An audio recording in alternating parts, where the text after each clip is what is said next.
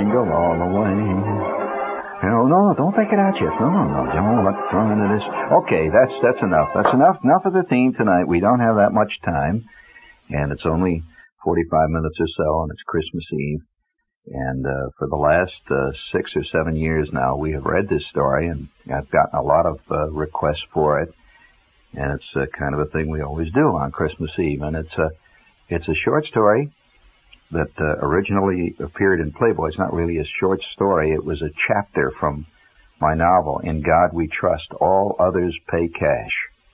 And the short story, it was not really a short story. As I said, the chapter appeared in Playboy, and that year won the Humor Award for that year, for that particular story. However, this story begins, and the title of the story, for those of you who have your tape recorder on, and it will be shortened and edited for use on the air, obviously, because it's a much longer story than I can do on the air, but it's very apropos for Christmas Eve. The story is called Duel in the Snow, or Red Ryder Nails the Cleveland Street Kid.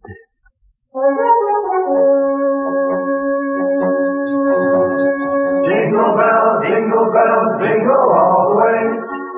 Now, the opening of the story, the I in the story is not me, by the way. It's a universal I, and this particular I is named Ralph Parker, who's a New Yorker, and he's sitting in the Horn and Hardort having a cup of coffee, and he begins to think about the curious lure that toy guns have for kids. Kids all over the world are attracted to toy guns, whether or not their parents want them to do it or not. It's just a universal urge. Outside in the spanking December breeze, a Salvation Army Santa Claus listlessly tolled his bell, huddled in a doorway to avoid the direct blast of the wind. I sipped my coffee and remembered another Christmas, in another time, in another place, and a gun.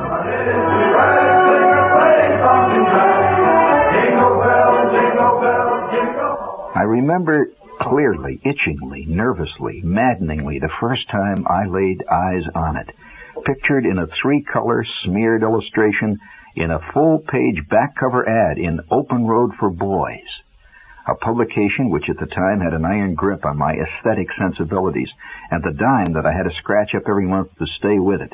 It was actually an early Playboy.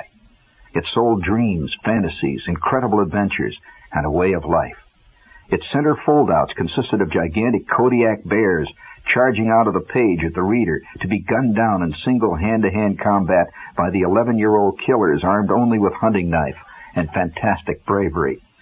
Its Christmas issue weighed over 7 pounds, its page crammed with the effluvia of the good life of male juvenilia, until the senses reeled, and avariciousness, the growing desire to own everything, was almost unbearable. Today there must be millions of ex-subscribers who still can't pass Abercrombie & Fitch without a faint, keening note of desire and the unrequited urge to glom onto all of it, just to have it, to feel it. Early in the fall, the first ad appeared. It was a magnificent thing of balanced copy and pictures, superb artwork, and subtly contrived catchphrases. I was among the very first hooked. I freely admit it. Boys, at last you can own an official Red Ryder carbine action 200-shot range model air rifle. This in block red and black letters surrounded by a large balloon coming out of Red Ryder's own mouth, wearing his enormous 10-gallon Stetson, his jaw squared, staring out at me manfully and speaking directly to me, eye to eye. In his hand was the knurled stock of as beautiful, as coolly deadly-looking piece of weaponry as I'd ever laid eyes on.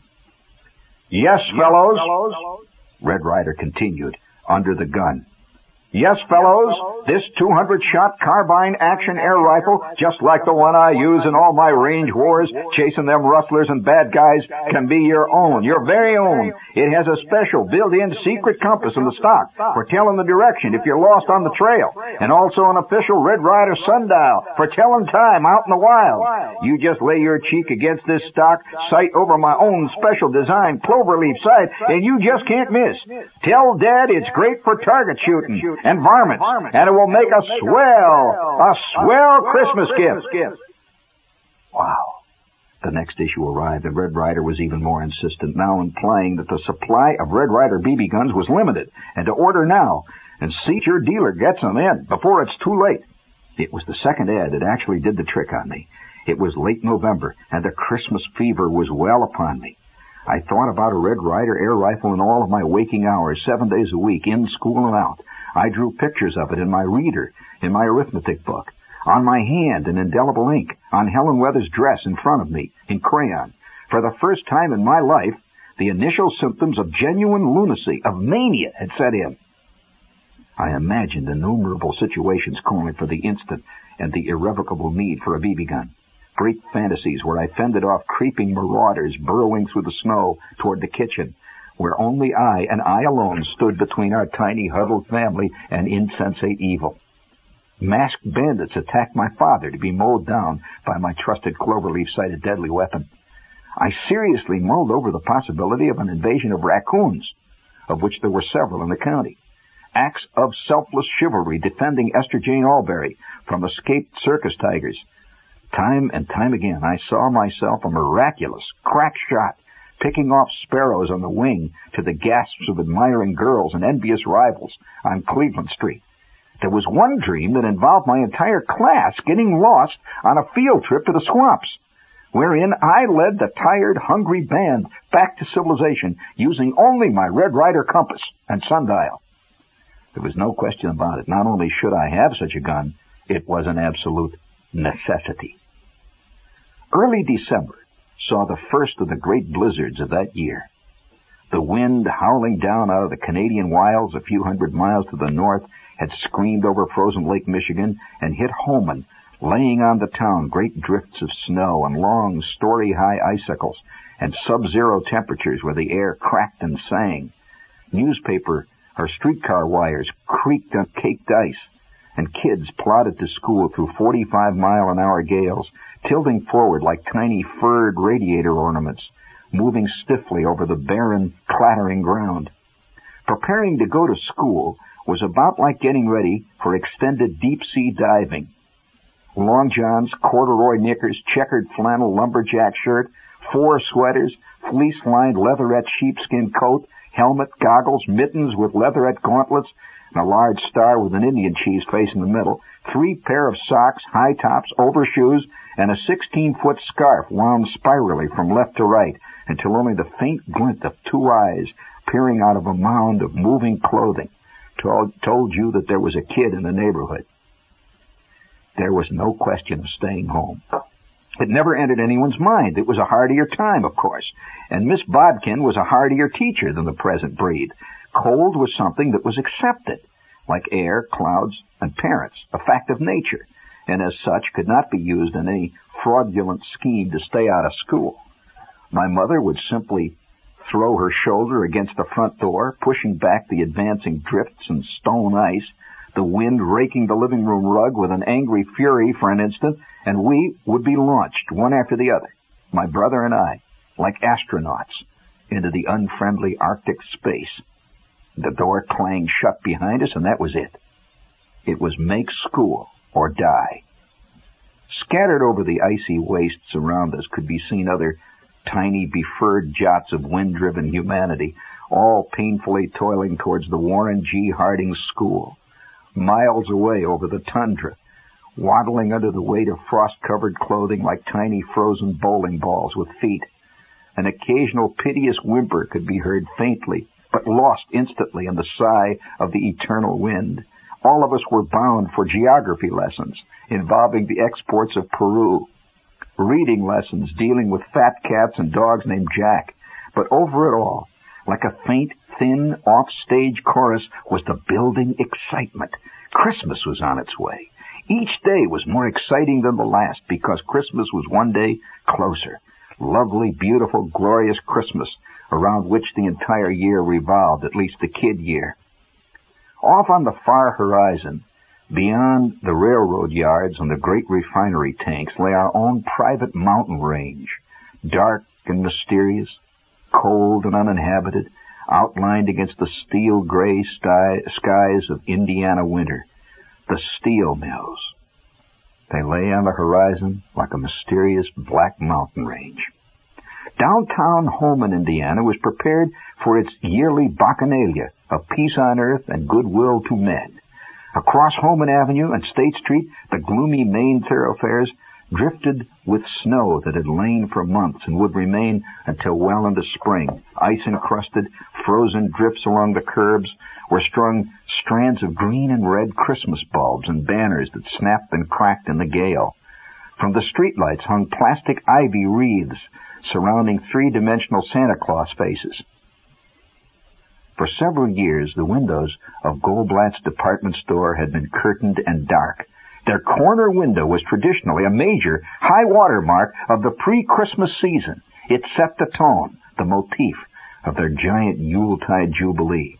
Kids were brought in from miles around just to see the window. Old codgers would recall vintage years when the window had flowered more fulsomely than in ordinary times, and this was one of those years. The magnificent display was officially unveiled on a crowded Saturday night. It was an instant smash hit. First-nighters packed earmuff to earmuff, their steamy breath clouding up the sparkling plate glass, jostled in rapt admiration before a golden, tinkling panoply of mechanized, electronic joy. It was the heyday of the Seven Dwarfs and their virginal den mother, Snow White. Walt Disney's 7 cutie pies hammered and sawed, chiseled and painted, while Santa, bouncing Snow White on his mechanical knee, ho-ho-hoed through 8 strategically placed loudspeakers, interspersed by choruses of hi-ho, it's off to work we go. Grumpy sat at the controls of a miniature 8-wheel Rock Island Road steam engine, and Sleepy played a marimba, while in the background, inexplicably, Mrs. Klaus ceaselessly ironed a red shirt. Sparkling artificial snow drifted down on Shirley Temple dolls, flexible flyers, and Tinker toy sets glowed in the golden spotlight. In the foreground, a frontier stockade made of Lincoln logs was manned by a company of kilted lead Highlanders who were doubtfully fending off an attack by 6 U.S. Army medium tanks. It was an incredible display. By the way, history has always been vague in Indiana. A few feet away stood an Arthurian cardboard castle with Raggedy Andy sitting on the drawbridge, his feet in the moat, through which a Lionel freight train, burping real smoke, went round and round. Dopey sat in Amos and Andy's pedal-operated fresh air taxi cab beside a stuffed panda holding a lollipop in his paw, bearing the heart-tugging legend, "Hug Me." From fluffy cotton clouds above, Dione quintuplet dolls wearing plaid golf knickers hung from billowing parachutes, having just bailed out of a high-flying balsa wood Fokker triplane. All in all, Santa's workshop made Salvador Dali look like Norman Rockwell. It was a good year. I'll be back in about 2 or 3 minutes here on WOR New York after we have a few brief breaks for a couple of spots on Christmas Eve.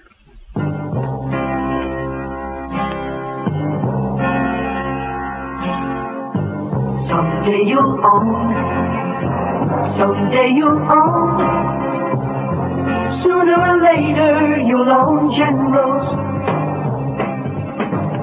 Yeah, sooner or later you'll own Generals, buddy. So, on this Christmas Eve, we'll remind you that you go in snow or we pay to tow. That's guaranteed traction, and that's what you'll get from good old friendly General Tire. They got General's famous glass belt gripper 780, priced at just $2 for $54. And that's for popular size A7813, tubeless Blackwall. Very popular. It's way up on the hit parade. So check your yellow pages for the General Tire headquarters nearest you. Sooner or later you'll own Generals. Sooner or later you'll own Generals. let's see. Here's a little quick reminder from Dell Paperbacks. They say that they have a book called In the Onion Field by one Joseph Wambaugh, a real-life suspense bestseller available now as a Dell paperback. And not only that, they have another Dell book that you may find interesting. The greatest bestsellers. Books like Rebecca, Exodus, Hawaii. You don't just read them, you live them. Beulah Land by Lonnie Coleman is that kind of book. A sensational bestseller compared by many to Gone with the Wind. But Beulah Land is so frank it could only be published in our time. Beulah Land, the story of a great plantation in all its outward splendor and secret shame. Beulah Land, a Dell paperback bestseller. People at the Barnes & Noble bookstore would like to remind you that books make wonderful Christmas gifts. Hey, Phyllis, here's a book on sailing for your Uncle Ted. No, sailing was last year. Now he's into homemade wine and antique furniture. Oh, well, do we get him this wine book or one on antiques? Why don't we get him both? How come you're so smart? At Barnes & Noble, we've got a whole world of books to choose from, especially books for people who like to do things. For instance, we've got books for people who like to garden, books for cooks, books for backpackers, and just about anything else you can think of. In fact, we've got more books on how to do more things than any other bookstore in the world. And they all make thoughtful, enduring gifts for Christmas or any other occasion. So this year, bring your Christmas list to the Barnes & Noble bookstore at 5th Avenue and 18th Street in Manhattan. And don't forget to put your own name on the list. After all, don't you deserve a book from Barnes & Noble, too, this Christmas?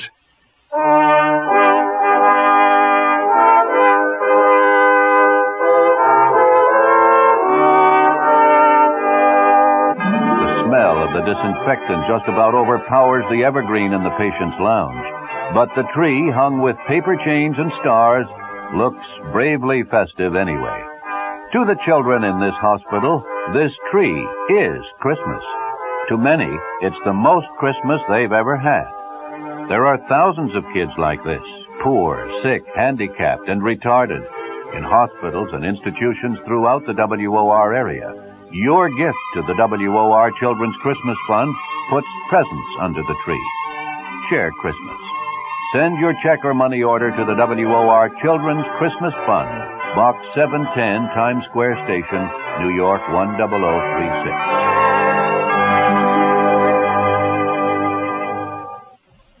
Okay, let's get on with the story here. We're reading a chapter out of In God We Trust, All Others Pay Cash. In fact, it's the first chapter, and the title of this chapter of this work, which was published, by the way, in 1961 by Doubleday, and is available still in paperback. The paperback company in this case being Dolphin. If you're curious about picking up a copy, it's called In God We Trust, All Others Pay Cash, and it's Dolphin, number C486. And now I go on with the story. This is the first chapter. Of course, I must also add quickly, if you're following it, some people follow it, by the way, as I read. It's been edited for air because it's far too long to read in the short time we have. However, there's the Christmas window in Goldblatt's. This is fiction, by the way, for those of you who are curious. There are no people of this type really around, but it is a fiction story, and originally appeared in Playboy. It was a good year, maybe a great one. Like a swelling Christmas balloon, the excitement mounted until the whole town tossed restlessly in bed and made plans for the big day. Already my own scheme was well underway, my personal dream. Casually, carefully, calculatingly, I had booby-trapped the house with copies of Open Road for Boys, all open to Red Ryder's slit-eyed face. My father, a great John reader, found himself for the first time in his life in alien literary waters. My mother, grabbing for her copy of Screen Romances, found herself cleverly euchred into reading a Red Ryder sales pitch. I had stuck a copy of Open Road for Boys inside the cover, showing Clark Gable clasping Loretta Young to his heaving breast. At breakfast, I hinted that there was a rumor of loose bears in the neighborhood. I was ready to deal with them, if I had the proper equipment, of course. At first, my mother and the old man did not rise to the bait, and I began to grow anxious, and of course, inevitably, overplayed my hand. Christmas was only 2 weeks away. I couldn't waste time with subtlety or droll innuendo. My brother, occasionally emerging from under the daybed during this critical period, was already well involved in some private little brother persiflage of his own, involving an erector set with motor, capable of constructing drawbridges, Eiffel Towers, Ferris wheels, and operating guillotines. I knew that if he got wind of my scheme, all was lost. He would then begin wheedling and whining for what I wanted, which would result in nobody scoring, since he was obviously too young for deadly weapons. So I cleverly pretended that what I wanted, nothing more, was just a simple, utilitarian, unpretentious Sandy Andy, a highly symbolic educational toy popular at the time, consisting of a kind of funnel under which was mounted a tiny conveyor belt of little scoop-like gondolas. It came with a bag of white sand that was poured into the funnel. The sand, trickling out of the bottom into the gondola, set the belt in motion. As each gondola was filled, it moved back down the track to be replaced by another, which, when filled, moved down another notch, and endlessly they went, dumping sand out at the bottom of the track and starting up the back loop to be refilled again, on, until all the sand was deposited in the red cup at the bottom of the track. The kid then emptied the cup into the funnel and started over again, ceaselessly, senselessly, round and round. How like life itself. It was the perfect toy to teach a kid what it's all about. Through my brain, however, there dashed and danced visions of six-guns snapped from the hip and shattering bottles, and a gnawing, nameless frenzy of impending ecstasy. Well, I had to do something about it. And so one day my mother, leaning over a pot of simmering oatmeal, suddenly asked out of the blue, "What would you like for Christmas?" Horrified, I heard myself blurt, "A Red Ryder BB gun!" Without pausing or even missing a stroke with her tablespoon, she shot back, "Oh no, you'll shoot out your eyes." It was a classic mother BB gun block. I was sunk. That deadly phrase, used many times before by hundreds of mothers, was not surmountable by any means known to kiddom. I had really booted it. Such was my mania, my desire for a Red Ryder carbine, that I immediately began to rebuild the dike. I was just kidding. Even though Flick is getting one, Flick's getting one. That was a lie, of course. I guess, what I'd like is a Sandy Andy, I guess. I watched the back of her Chinese red chenille bathrobe anxiously, waiting for any sign that my shaft had struck home. They're dangerous. I don't want anybody shooting their eyes out. The boom was lowered, and I was under it. With leaden heart and frozen feet, I waddled to school. At recess time, little banks of kids huddled together for warmth amid the craggy, gray snowbanks and the howling gale. The telephone wires overhead whistled like banshees, while the trapeze rings and the swings clanked hollowly as Schwartz and Flick and Bruner and I discussed the most important thing, next to what I'm going to get for Christmas, which was what I'm getting my mother and father for Christmas.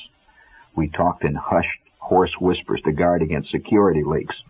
Schwartz, his eyes darting like a foreign agent, leaned over and said, "I'm getting my father a new flit gun." Sheer creative brilliance. A flit gun. That's for spraying mosquitoes. What a fantastic creative idea.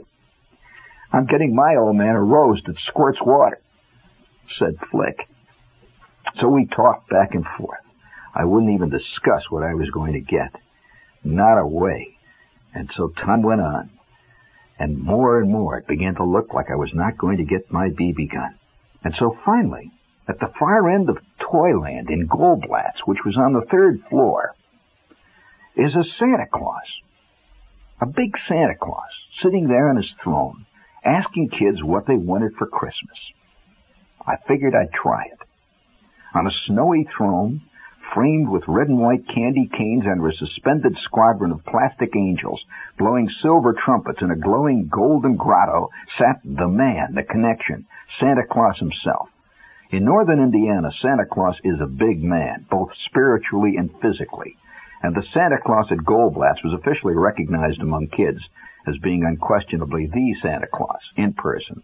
8 feet tall, shiny, high, black patent leather boots, a nimbus cloud of snow-white beard, and a real thrumming, belt-creaking stomach, no pillows or stuffing, I mean a real stomach. A long line of nervous, fidgeting, greedy urchins wound in and out of the aisles, shoving, sniffling, and above all, waiting to tell him what they wanted. In those days, it was not easy to disbelieve fully in Santa Claus, because there wasn't much else to believe in. There were many theological arguments over the nature of, the existence of, the affirmation and denial of his existence. However, 10 days before 0 hour, the air pulsing to the strains of "We Three Kings of Orient Are," the store windows garlanded with green and red wreaths, and the toy department bristling with sleds, there were few who dared to disbelieve. As each day crept on to the next like some glacier, an arthritic glacier, the atheists among us grew moodier and less sure of ourselves, until finally, in each scoffing heart was the floating, drifting, nagging suspicion. Well, you never can tell. It did not pay to take chances, and so we waited in line for our turn. Behind me, a skinny 7-year-old girl wearing a brown stocking cap and gold-rimmed glasses hit her little brother steadily to keep him in line. She had green teeth. He was wearing an aviator's helmet with the goggles pulled down over his eyes. His galoshes were open and his maroon corduroy knickers were damp. Behind them, a fat boy in a huge sheepskin coat stood numbly, his eyes watering in vague fear, his nose red and running. Ahead of my brother and me, a long, uneven procession of stocking caps, mufflers, mittens, and earmuffs inched painfully forward, while in the hazy distance, in his magic glowing cave, Mr. Klaus sat, each in turn on his broad red knee, and whispered to exultant dream after exultant dream. Closer and closer we crept. My mother and father had stashed us in line and disappeared. We were alone. Nothing stood between us and our confessor, our benefactor, our dispenser of BB guns, and 297 other beseechers at the throne. Over the serpentine line roared a great sea of sound, tinkling bells, recorded carols, the hum and clatter of electric trains, and a record that over and over and over and over again played Jingle Bells over and over and over. We stood in line. And Santa Claus got closer and closer, his great red form twinkling in the golden light. One moment, my brother and I were safely back in the tricycle and Irish mail department, and the next instant we stood at the foot of Mount Olympus itself. Santa's enormous, gleaming white snowdrift of a throne soared 10 or 15 feet above our heads in a mountain of red and green tinsel, carpeted in flashing Christmas tree bulbs and gleaming ornaments. Each kid in turn was proud of a tiny staircase at the side of the mountain on Santa's left, and as he passed, his last customer onto his right, and down a red chute back into oblivion for another year. And over it all, the music was deafening. Jingle bells, jingle all the way. Jingle bells, jingle all the way.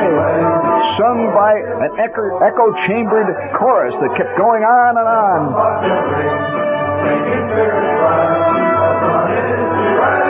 High above me in the sparkling gloom, I could see my brother's yellow and brown stocking cap. He's up there on Santa's knee. He squatted briefly. I heard a booming ho, ho, ho, and then a high, thin, familiar trailing wail, one that I'd heard billions of times before, as my brother broke into his primal cry of fear. A claw dug into my elbow, and I was launched upward toward the mountaintop. My kid brother had disappeared. I had long before decided to level with Santa, to really lay it on the line. No Sandy Andy, no kid stuff. I was going to ride the range with Red Ryder. Santa Claus was going to have to get the straight poop. And what's your name, little boy? What's your name, little boy? His booming baritone crashed out over the chipmunks that were singing. He reached down and neatly hooked my sheepskin collar, swooping me upward. And there I sat on the biggest knee in creation, looking down and out over the endless expanse of Toyland and down to the tiny figures. What's your name, little boy? What's your name?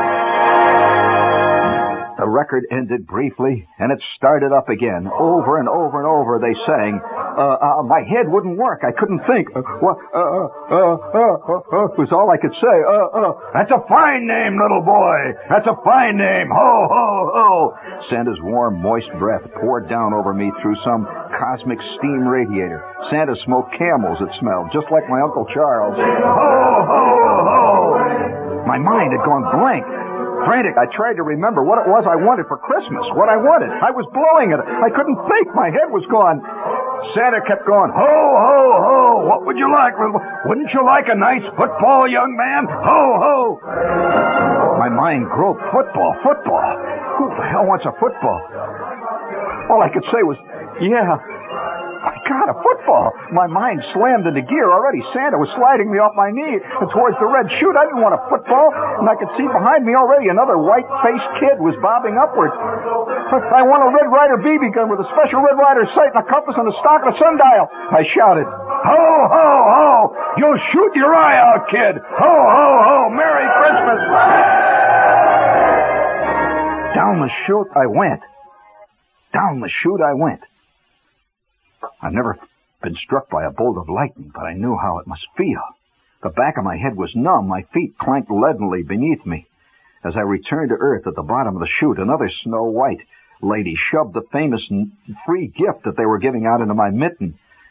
I got my free gift. It was a barely recognizable plastic Kris Kringle stamped with bold red letters. Merry Christmas. Shop at Goldblatt's. Free parking. He spun me back out into Toyland. My kid brother stood under a counter piled high with Raggedy Ann dolls. From nowhere, my mother and father appeared. Did you tell Santa what you wanted? The old man asked. Yeah. Did he ask if you've been a good boy? No. Ah, don't worry, he knows. I'll bet he knows about that basement window you busted. Don't worry, he knows. Maybe that was it. My mind reeled with the realization maybe Santa did know how rotten I'd been, and that the football was only a threat. It was not only a threat, it was a punishment. There had been for generations on Cleveland Street a theory that if you were not a good boy, quote, you would reap your just deserts under the Christmas tree. Maybe I was get business. Oh, God, no BB gun. A damn football. The next few days groaned by. Day after day it went past. And then we were going to have our school party. Everybody was to bring paper wreaths, and Crayola Santa Claus were drawn. In the corner of our room, atop a desk decorated with crepe paper rosettes, sat our Christmas grab bag. Every kid in the class had bought a gift for the grab bag. I had bought for Helen Weathers a large, amazingly lifelike, jet black rubber tarantula. I cackled fiendishly as I wrapped it, and even now its beady green eyes glared from somewhere in the depths of the Christmas grab bag. I knew she'd like it. It would be great. Miss Bodkin, after recess, then said to all the kids, now I want all of you boys and girls to write a theme. A theme, a rotten theme before Christmas. What is this, a theme before Christmas? I want you to write a theme entitled, What I Want for Christmas. Aha! The clouds lifted. I saw a faint gleam of light at the other end of the black cave of gloom. Ever since my visit to Santa, yes, I could write what I wanted in a theme. I remember to this day how I wrote it. Its cagey, winged phrases and glorious imagery. Quote, what I want for Christmas is a Red Ryder BB gun with a compass in the stock and this thing that tells time. I think everybody should have a Red Ryder BB gun. They are very good at Christmas. I don't think a football is a very good Christmas present. I wrote it on blue-lined paper from my tablet and handed it in. It had to have good margins. Miss Bodkin was very tough on uneven margins. And I waited. The final days before vacation dawned dank and misty, with swirling eddies of ice wind that rattled the porch swing. Warren G. Harding School glowed like a jeweled oasis among the sooty snowbanks. Lights blazed from all the windows, and in every room the Christmas party spirit had kids writhing in their seats. The morning winged by, and after lunch Miss Bodkin announced that the rest of the afternoon would be party time. She handed out our graded themes, folded with our names scrawled on the outside. A big red B in Miss Bodkin's direct hand glowed on my literary effort. I opened it, expecting Miss Bodkin's usual penciled corrections, which ran along the lines of, watch your margins, or check spelling. But this time, a personal note leaped right out of my theme. It flew around the room and fastened itself leech-like on the back of my neck. You'll shoot your eye out. Merry Christmas. Good God. I sat in my seat, shipping water from every seam. Was there no end to this conspiracy of irrational prejudice against Red Ryder and his peacemaker? Nervously, I pulled out of my desk the door-dated back copy of Open Road for Boys, which I'd carried with me everywhere, waking and sleeping for the past few weeks. Red Ryder's handsome orange face with the big balloon coming out of his mouth did not look discouraged or defeated. Red must have been a kid once himself, and they must have told him the same thing when he asked for his first Colt 44 for Christmas. I stuffed my tattered dreams back into my geography book. What are you going to do? What are you going to do? The Glee Club filed in and sang, "Oh, little town of Bethlehem, how still we see thee lie." It was party. Who cared about party? It had already been squashed. You'll shoot your eyes out, kid. Even from Miss Bodkin. Mechanically, my jaws crunched on the concrete hard rock candy, and I stared hopelessly out of the window, past cutout Santas and garland red and green chains. It was getting dark. It was all over. It was Christmas Eve the next day. And all day long we wrapped presents, but it was not Christmas for me, for I knew it was all over. All over. And we wrapped and wrapped and wrapped. Early the next morning, I woke up.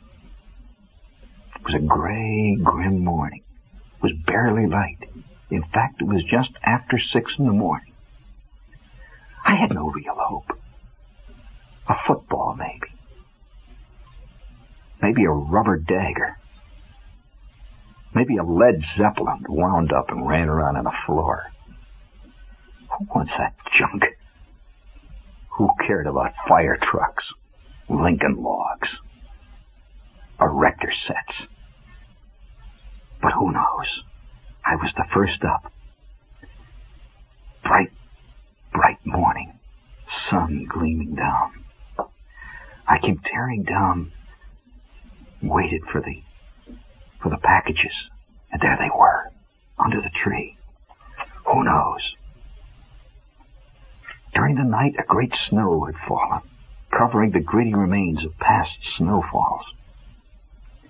And I was alone. My kid brother was still asleep. My mother and father were asleep in the bedroom. I looked at the packages. And there, under the tree, was a long, thin, flat package, marked with my name, and it said, "From Santa." I ripped it open.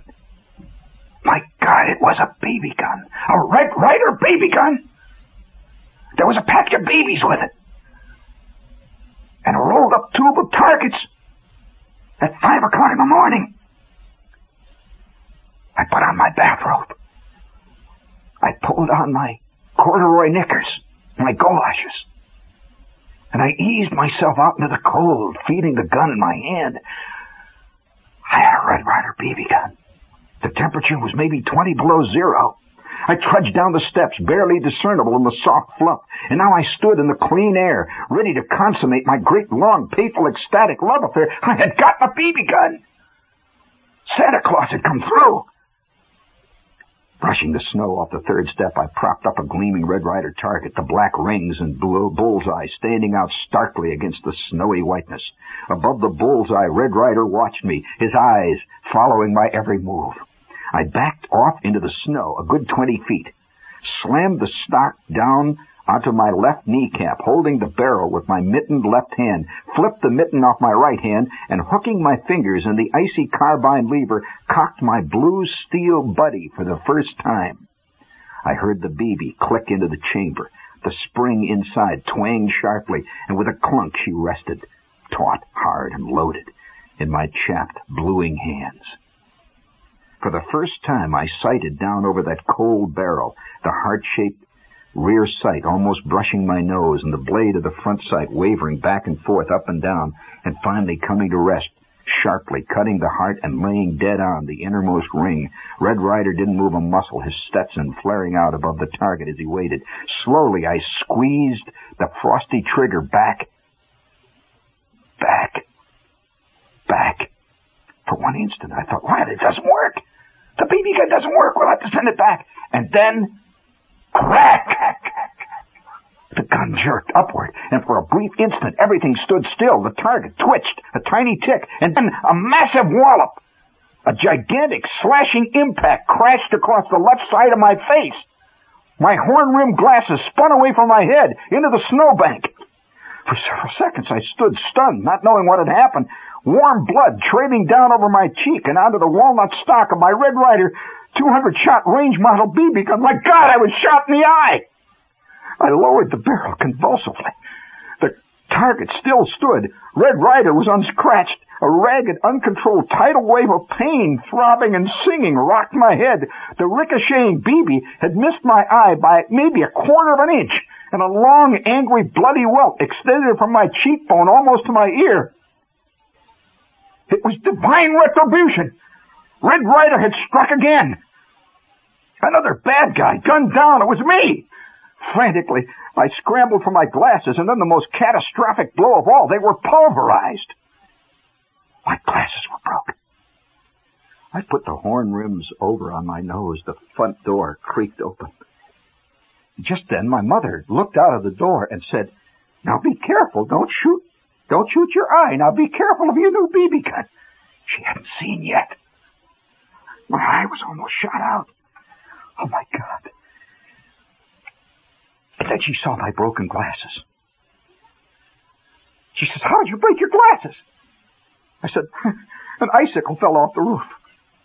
It bounced off the gun, and it bounced up and hit me." I began to cry, faking it at first. But then the shock and the fear took over. It was the real thing. She says, "Now, there, you're all right. It's just a little bump. You're lucky you didn't cut your eye. Those icicles can kill people, you know. You're really lucky. Hold this rag on it and don't wake your brother." I had faked it. I had pulled it off. I had convinced Mother that the icicle had broken my glasses. But I knew I had shot my eye out. I learned something that day. Maybe they know something. They were right.